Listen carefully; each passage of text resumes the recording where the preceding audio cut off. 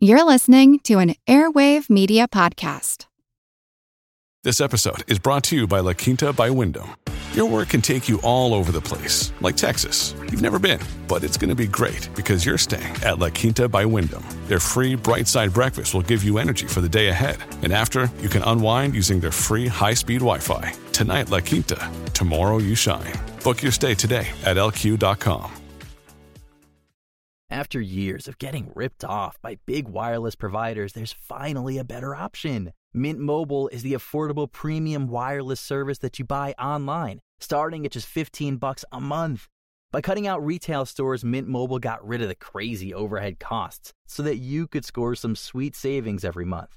To get your new wireless phone plan for just $15 a month, go to mintmobile.com/save. That's mintmobile.com/save.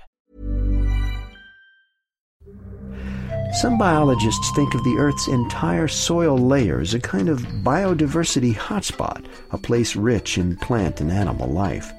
Now, you might think that soils in tropical climates like the Amazon would contain the most species, but it turns out there's actually more underground life per square inch in temperate regions such as Europe, China, and the United States.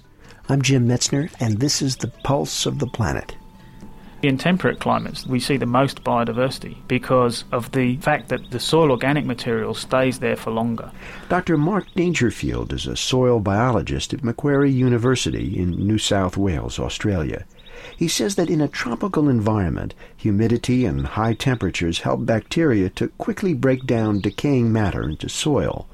In a cooler climate, the same type of organic material simply lasts longer, and all that extra food provides more opportunity for new life to evolve. Because organic material stays longer in the soil, there's the potential for more organisms to be able to utilize it. And they need different sorts of skills and techniques to be able to get benefit from that material. But it's not just the cooler climate that makes for richer soil diversity in temperate regions. Mark Dangerfield says that geological history plays its part as well. What really determines biodiversity is the amount of disturbance you get to a system. In temperate systems, what has happened is that you get major disturbances. They're called ice ages. And sometimes the soil is scoured or it's just completely removed. And then the soil has to be recreated again. And that makes room for more species to evolve beneath the newly formed soil layer. To hear about our CD, please visit pulseplanet.com. Pulse of the Planet is made possible by the National Science Foundation. I'm Jim Metzner.